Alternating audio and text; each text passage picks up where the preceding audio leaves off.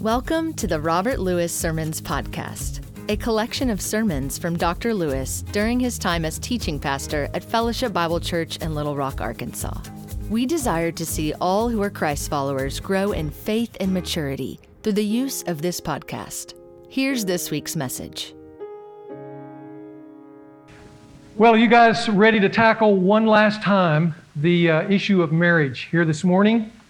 One of the things that I always am unappreciative of is when I'm traveling and I get that wake-up call in the morning. When you ask the operator to call you so that you can take on the events of the day, and the phone rings and you stumble out of bed and begin a new day.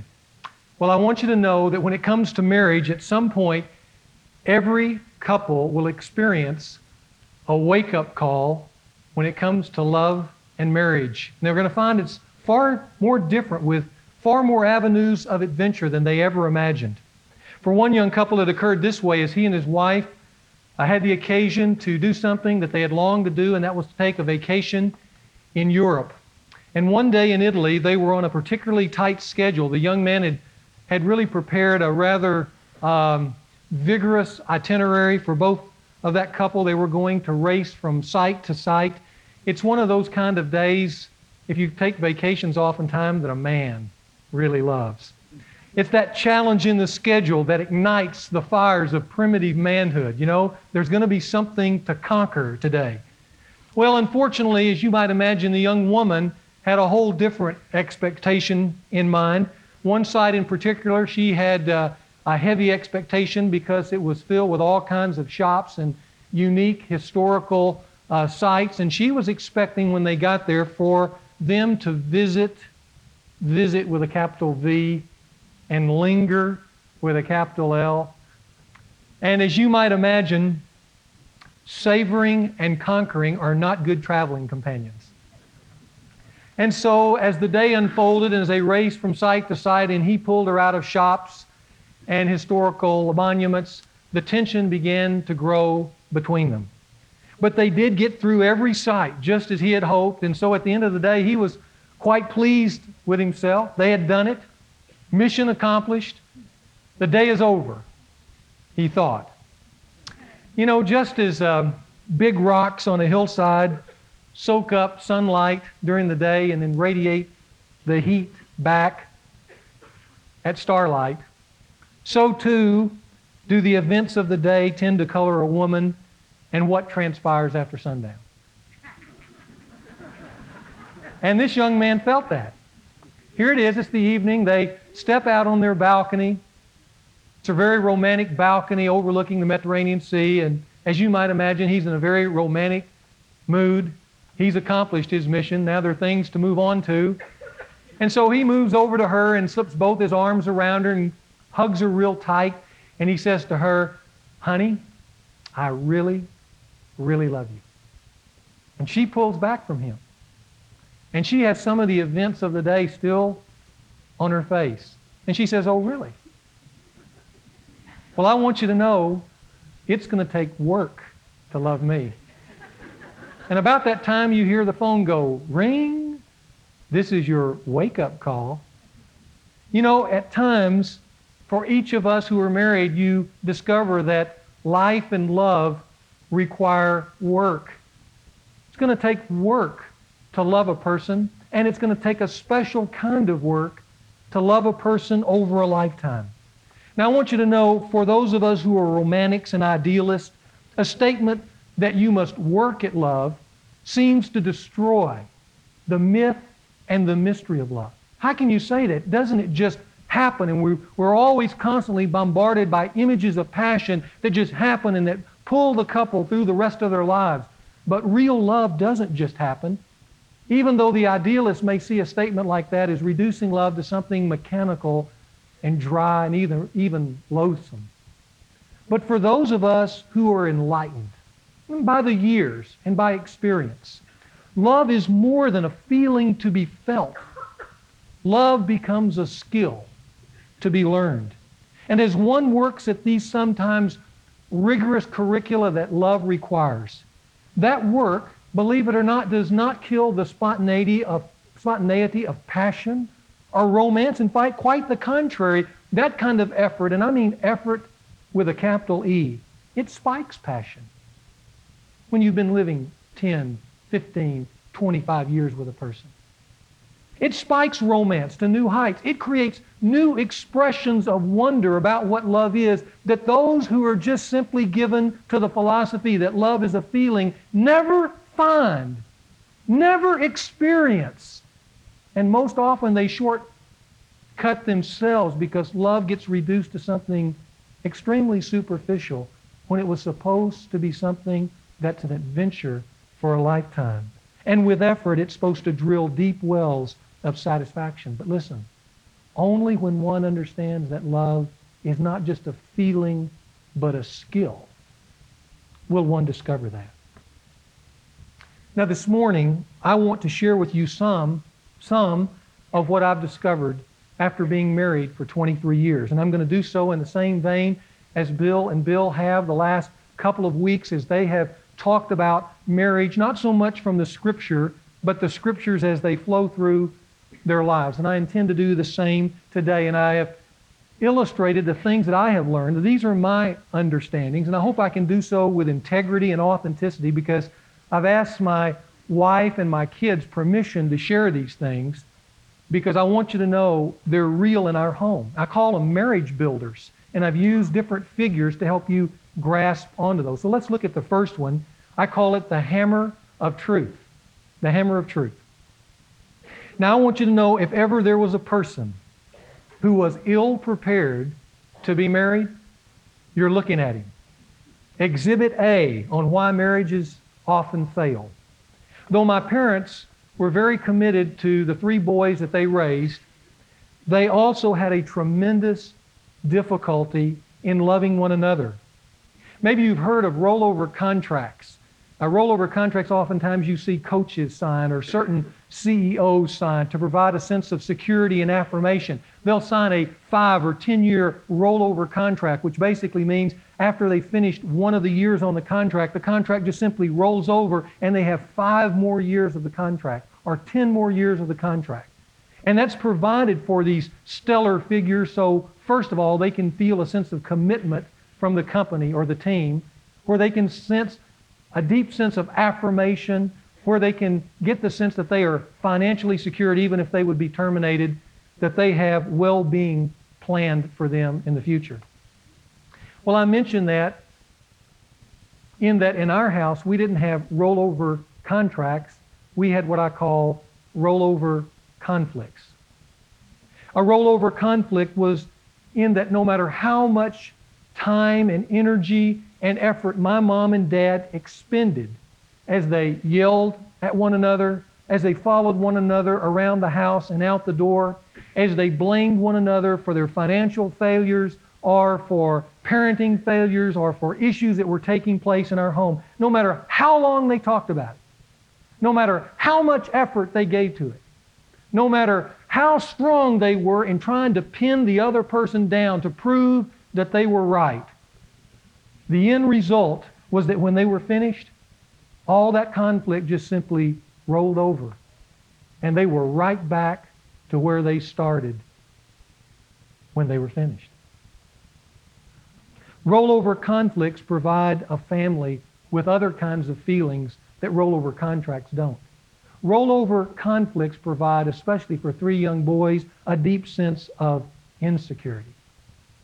A constant reminder of alienation, of how things don't work. And for them, in their own little ways, a sense of heaviness that they have to carry in somehow trying to manage mom and dad who are out of control, which they were never created to do. That's what I grew up in. That's the home I lived in, and I'm not sure how much I learned about marriage in 18 years there, but I can tell you I learned a lot about being a referee. I was grafted in many times to be the mom and the dad, and so were my brothers. My dad rarely participated in family life. My dad, as I have said, was a shadow. Got this great picture on my dresser of the 3 boys the last time we were together and my dad. And my mom took that picture, and I thought how appropriate that the three sons are standing there, one behind the other, but for whatever reason, in the time of the day, there was a shadow that cast over my dad, and he's just like a silhouette in the background. And that's the role he played in our home. Always gone, either working or drinking, but rarely involved in the life of his children. And I wonder, though I know there are many out here that would feel this, you know what it feels like to have a father and be fatherless at the same time? It's an unusual feeling.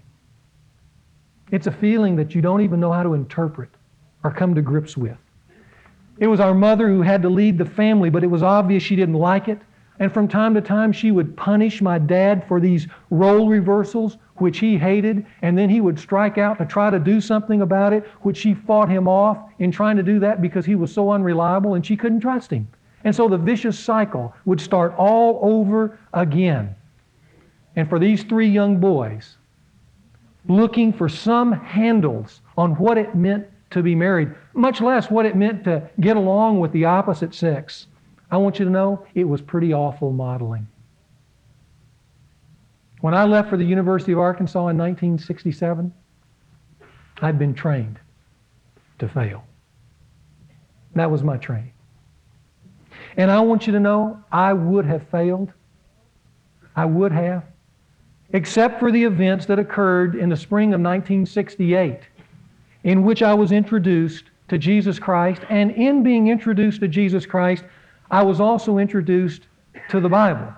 Now, I'd never read the Bible, but as I read it, I found some marvelous things. And one of the things that particularly attracted me were those statements about marriage and relationships with women and how to conduct yourself.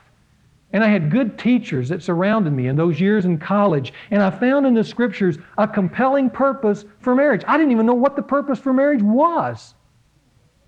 And the goals of marriage. And I had a divine declaration given to me about what should be the goals of your marriage from God's perspective, and what my role ought to be in marriage, what my responsibilities should be in marriage. And they were much different than what I was raised in.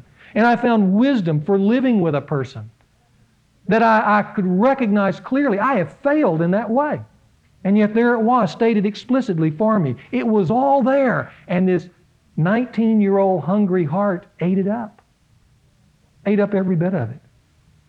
But what was most exciting to me and attractive to me were some promises in the Bible. You see, I was looking for a rollover contract.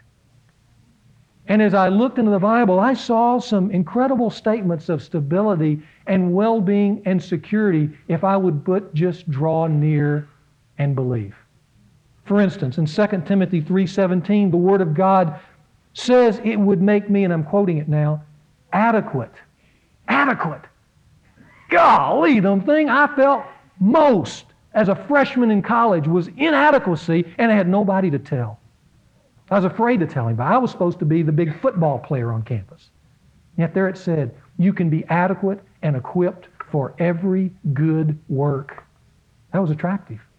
Or how about in Luke 6:47 and 48, where Jesus says, if I would just but hear His words and then act on them, that I would be like a man building a house on a rock. And even if a flood burst against that house, it could not shake it because that house had been well built. Well, I knew some of those metaphors of house and flood, but the rock, that's what I wanted. Or in Ecclesiastes 12:11, which says, in speaking of the Scripture, these words are like well-driven nails. That all spoke of security and stability. And I wanted it. And so 23 years ago, by faith, with a conscious act of my will, I rejected the tumultuous training of my childhood. I rejected it. And all the training that went with it. And by faith, I struck out in a path that was purely by faith, and that was to build a house, to build a marriage with this hammer of truth. Now, what I didn't realize at the start of my adventure is I intended to build the house hammering with this hammer of truth. But you know what? Oftentimes the hammer turns on you, and it starts pounding me in the ground. And it's done that on a number of occasions. But I want you to know, after 23 years, as my children told me in our bedroom the other night, and my wife as well, we have built a home. It works. And now 23 years later, when I open the Psalms and I read Psalm 127, the statement, unless the Lord builds the house, they labor in vain who build it. I want you to know, I could never ever tell you all today how deeply I understand the reality of that statement, because I've lived in two houses. I've experienced two worlds, with God building it and without God building it. And I owe my marriage to Jesus Christ and His hammer of truth this morning. That's what I've learned after 23 years. I've learned a second thing. A second marriage builder for me are the glues of trust and togetherness. Now I'm going to take each one of those in turn. First, trust. Trust. Men, I have learned, sometimes the hard way, that my trustworthiness in my home, and especially with my wife, is key to her responsiveness to me, which every man desperately wants. He wants a responsive wife to him. Years ago in seminary, I found myself, as a young seminary student, in a counseling session, and as these weeks unfolded, I felt myself being sexually tempted by the young lady that I was counseling. And feeling ashamed and not really sure what to do about it, I guess I turned back and shared that with Sherrod, fully expecting her to feel repulsed by what was going on, or offended, or angry and indignant. But you know what was interesting? When I told her what I was beginning to feel, her reaction surprised me. It was just the opposite. Instead of feeling angry, she moved towards me with a great amount of tenderness and understanding. And I didn't know what to make of that until years later I began to understand that my confession about this temptation was not a failure to her. It communicated trust to her. That I would go to her and not hide my struggles, but invite her into my struggles, was a tremendous statement that I can trust this guy. Trust is a sacred item in marriage. I want you to know it. A very sacred item in marriage. And when it's lost, it brings all kinds of heartache. So guard it closely. Because when you have it, everything, even failure, is given the benefit of the doubt. That's good. That's what my wife gave me. But when you finally lose trust with a woman, even the good things that you do, they become colored with suspicion and interrogation, and the life of the marriage flows out of the doors. Without trust, a woman's responsiveness to a man goes to zero. You know, I've learned my wife's willingness to trust me as the head of our home, as the Bible declares me to be, is not because that title puts me in authority. Now, when I was younger, I thought it did. But over the years, I have learned that her trust and her responsiveness to me is based on whether she can trust that I am under authority. There's a big difference between being in authority with capital letters and being under authority, Christ's authority.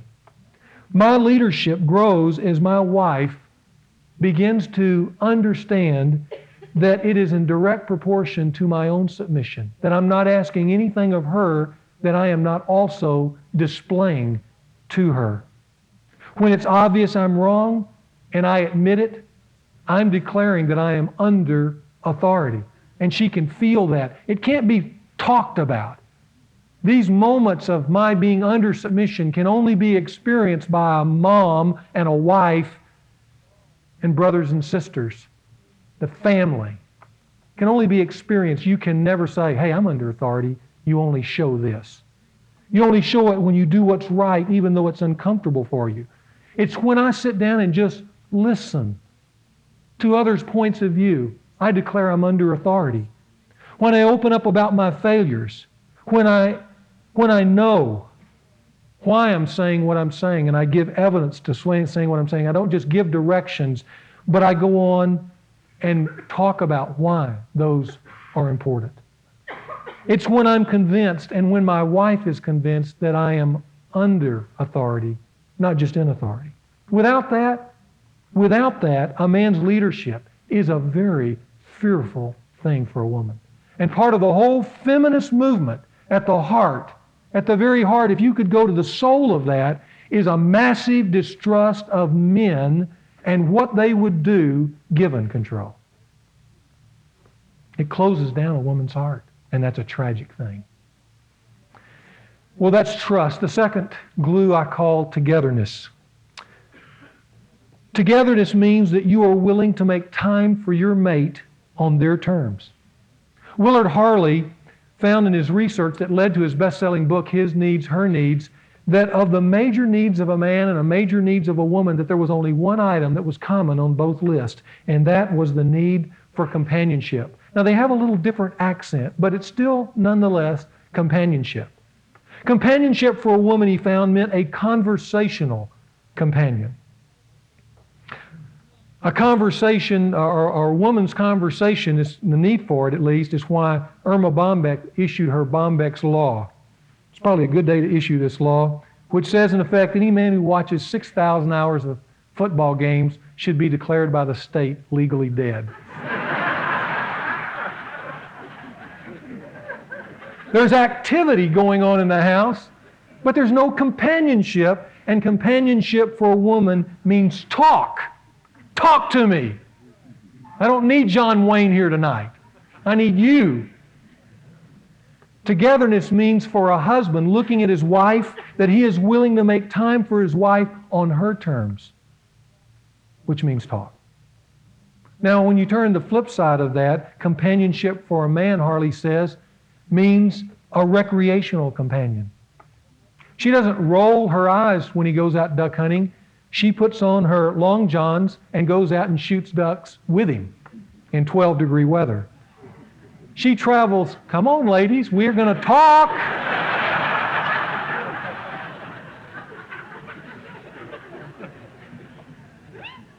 She travels 300 miles to a Razorback football game.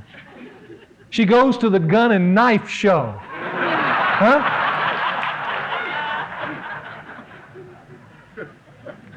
Some of you guys are giving high fives out there, and I need you to stop doing that. She joins him in certain aspects of his work. She knows what's going on. She supports him when he's coaching the Little League baseball team. She might even be co-coach. For a man, that's a real woman. It is. That's speaking on his terms, and he needs that. Recently, I was talking to an older gentleman who was moving to a stage in his life where he was cutting back on his work. He said, yeah, I'm going through a number of changes. I'm trying to kind of get a feeling for this new season of life that I'm in and looking for some new recreations. And then his face lit up and he said, hey, I went out and I bought a Harley. Can you believe that? And it kind of shocked me. I said, really? And he went on to tell me about this Harley. And of course, there was an obvious question in all of this that I was just waiting to ask him after he told me of his enthusiasm about this motorcycle. I said, well, what does your wife think? And he kind of grinned and he said, she went out and bought one too. And I thought, what a smart woman. Here's her man going through this great transition from work to retirement, and she's going to motor right next to him. She's doing a good job.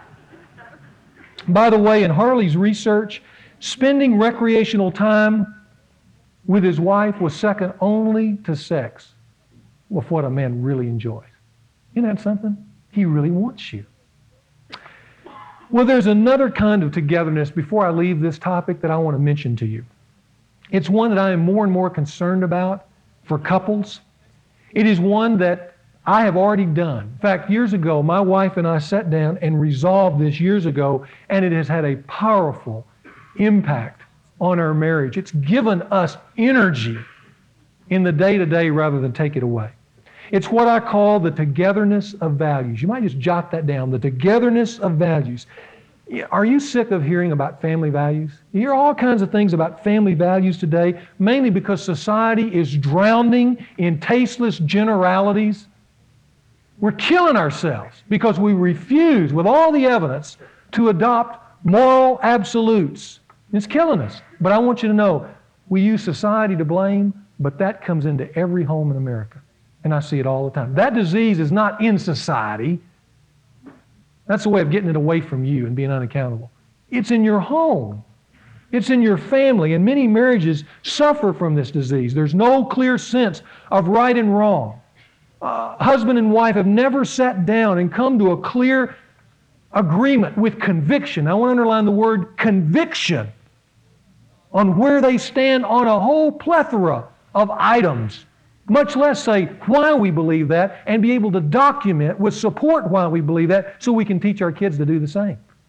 They've never sat down and say, what do we believe on marriage? What is marriage? What are we going to tell our kids marriage is? What's its purpose? What about divorce? We see it all around us. What does this family believe about divorce? What do you believe? What do we believe about debt? What do we believe about alcohol? What do we believe about pornography or premarital sex or all kinds of career pursuits that are going to impact our kids when we go running out to pursue them? What kind of agreement do we have there? About marriage roles and responsibilities, about spiritual beliefs, about movie and television standards, and on it goes. What do we believe together? Because see, when we believe it together, it gives our marriage energy. When we never discuss it, when our values are changing day to day, when one day we're kind of shaking our fists at that and the next day giving into it, our kids get so confused in that moral duplicity, and then they grow up in that home not really sure of anything, and then they go out and take revenge on society because of it. And I'm saying that there comes a place where a marriage has to stop and take account of what it believes. Otherwise, it is going to be undermined and hurt, and it's going to launch wounded kids into the next generation. It was the prophet Amos who said, can two walk together except they be agreed? And there's an implied answer in the Hebrew. You don't have to guess at it. It shouts back, no, no. And yet today, many families cannot define their values clearly, what they believe or their convictions. Now, I want you to know, if you're like that, if I've kind of raised some questions in your mind about your own home, I have a project that I've created for you. It's not in your bulletin. It's back in the alcove. You can pick it up after the service. If you're interested, it's called The Togetherness of Values. But what my aim is in preaching this morning is I would love to go into every home in this church a year, 2 years from now, and find on a wall in your home what our forefathers understood when they created coats of arms and things like that. But find a family coat of arms hanging on your walls. Maybe it would be entitled, Our Family Values. And then below it, what you would find is specific, clear, articulate declarations, specifically stating with biblical support why you believe it, what this family really does believe, and what is going to be expected from every family member from dad on down. There it hangs, our moral constitution.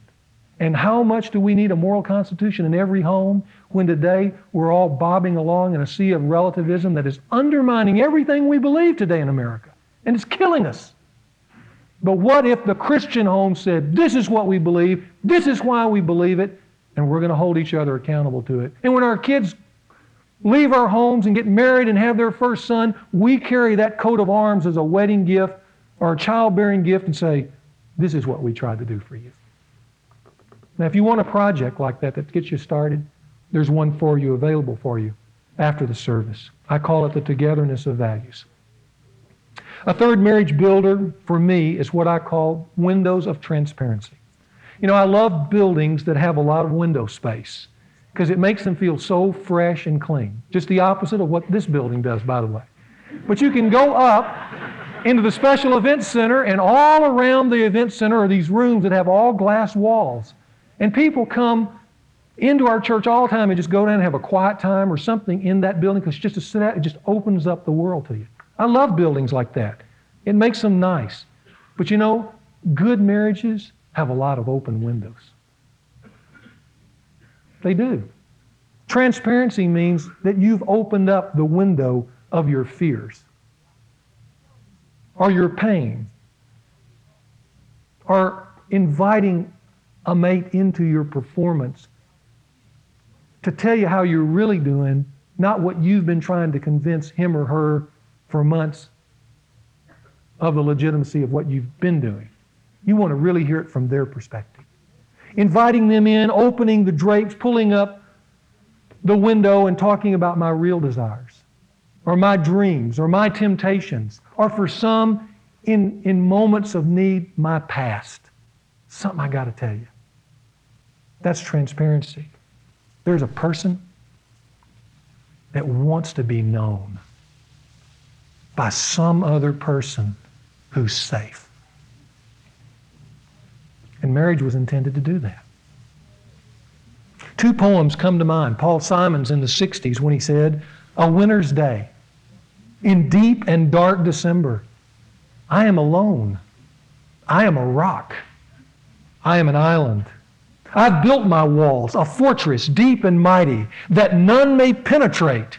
I have no need of friendship. Friendship causes pain. It's laughter.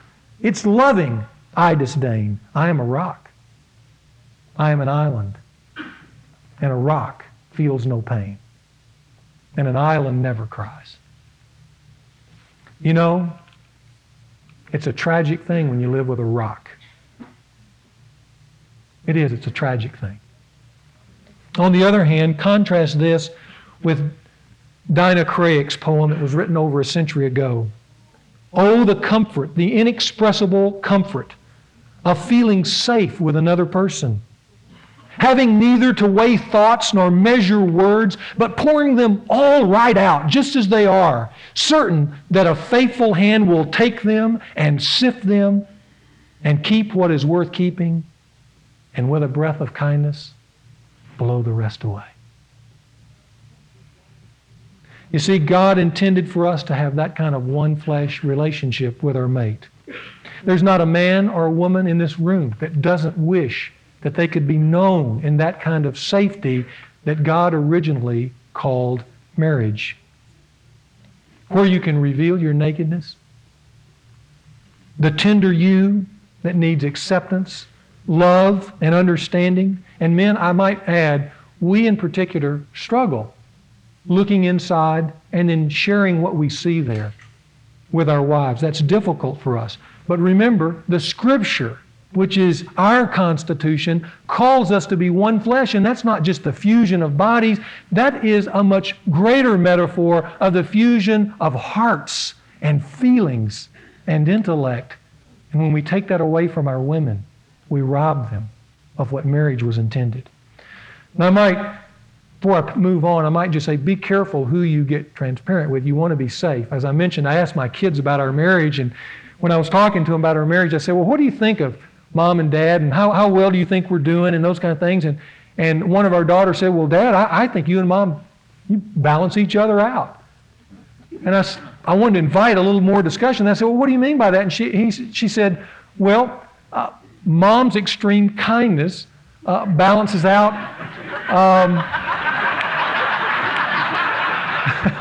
I said, come on. She said, well, your extremes.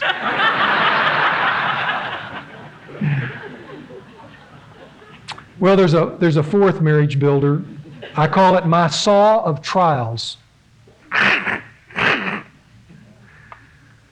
You know, I was reared, as I mentioned, in the school of rollover conflicts, but I want you to know for 23 years I've been reclaimed by the truth of Ephesians 4, which says, be angry, and yet do not sin. Do not let the sun go down on your anger, and do not give the devil an opportunity. In other words, keep your conflict account clean. Don't let things build up. Don't let them be paid off with just a little bit this day and then a little bit the next day and maybe next month and next year, and they just go on and on and on. Keep them clean. It reminds me of the ad in the New York Times where the guy took out the ad and he said, to my lovely wife, M, I want to thank you for 40 years of marriage, except for the time back in 1935 in which you were obviously wrong. See, that's something that's still going on and on and on. And yet the truth of Ephesians 4:26, it says, get angry. Go ahead. Good marriages have a lot of anger in them from time to time. Talk about it. Talk through it. Fight. But fight with a timer. And when it's over, put it behind you and build on what you've learned and go on. You know, my wife Shara taught me, she was committed to the truth of Ephesians 4, of not letting things sit. Years ago when we lived in Tucson, there was a moment in our marriage where we had a fight, and we lived in a little home on the Pantano Wash, and I got mad at her, she got mad at me, we had a face-off, and I said, well, I'm going to go jog in the Pantano Wash, and she said, don't you think we need to finish this thing? I said, no. And I went out the door and into the wash and ran around for 30 minutes and walked around for a few minutes and then came back to the house. She was standing at the door waiting for me. She said, are you ready to finish it up now? I said, no. I went right on by her, went into the bathroom to take a shower, and I got in there. Our little bathroom had a little vanity area, and then you went into the shower area through a door. And I went in there and began to change my clothes, and I looked up, and there was a little sticker, a little happy face. And it said under it, let's talk. Had a little smiley face there. And I went, nah. Went into the shower area, and pulled the towel off, and underneath the towel there was another happy face. And it had a big smile there, and it said, please. And you know, you start feeling that pull of responsibility to get this thing over with, but I still bowed my neck, got in the shower, turned on the shower, and looked up on the nozzle, and there was another happy face. Except this happy face was turned down with a frown. And behind it there was a little sun going down, and the note said, you'll be sorry. And you know what? I would have been. But it takes that kind of commitment to end relationships that are going downhill and pull them up so they can go uphill. And I've learned over the years how to fight. In fact, I've kind of become creative myself. It wasn't long ago when Shara and I were getting heated up in the kitchen. It wasn't the food cooking, it was us. And my kids started peering into the kitchen. And so, having a creative wife, I thought, well, I'm going to be creative here too. So I walked in there, my veins are sticking out. And I said, kids, sit down on the sofa. And they sat down, you know, all like that. I said, your mom and I are going to have a fight. And it's going to be a big fight. But I want you to know 3 things. 1, I'm committed to your mother. 2, I love her. 3, we're not getting a divorce. So we're going to go get in the car and we're going to fight. And we'll be back and tell you how to turn it out. And they're all sitting there going. So off we go, and we have it out, and then it kind of confused them. We come back arm in arm, smiling, those kind of things, and we sit down, and they're all still waiting for us, sitting on the sofa. But my commitment is get it over with. I lived in the other. And it didn't go on months. It didn't go on years. It went on decades. And let me tell you, you know what the bottom line was in all that? Nobody ever won. Nobody ever won. There was never, ever a winner. And I have counseled people for 25 years. And you know what I found? I have never, ever seen a man beat a woman in this game where she just becomes whatever you say. And I've never seen a woman beat a man. So why are we playing that game? If you want to fight, fight. But the real fight will be the one to resolve it so that it doesn't come up again and again and again. Well, let me give you one final marriage builder for me.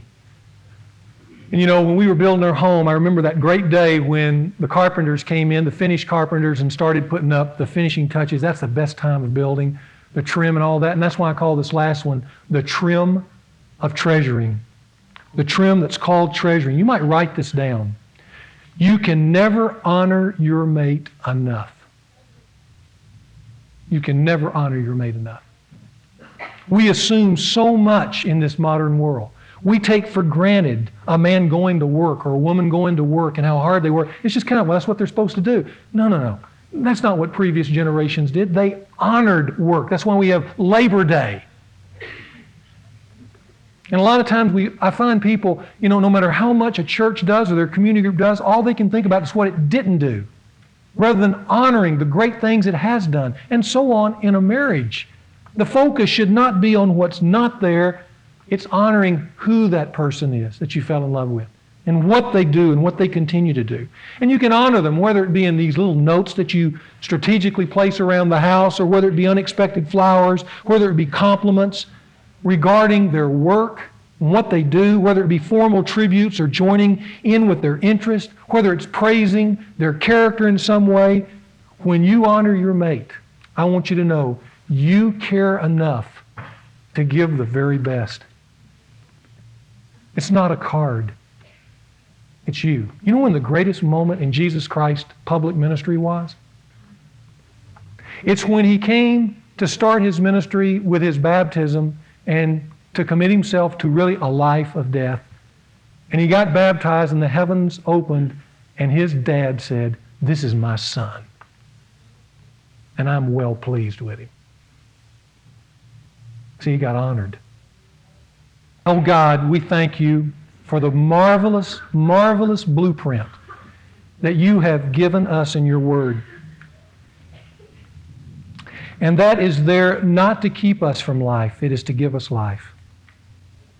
And Lord, I pray that these last 3 weeks that we have encouraged couples to take one more step towards you.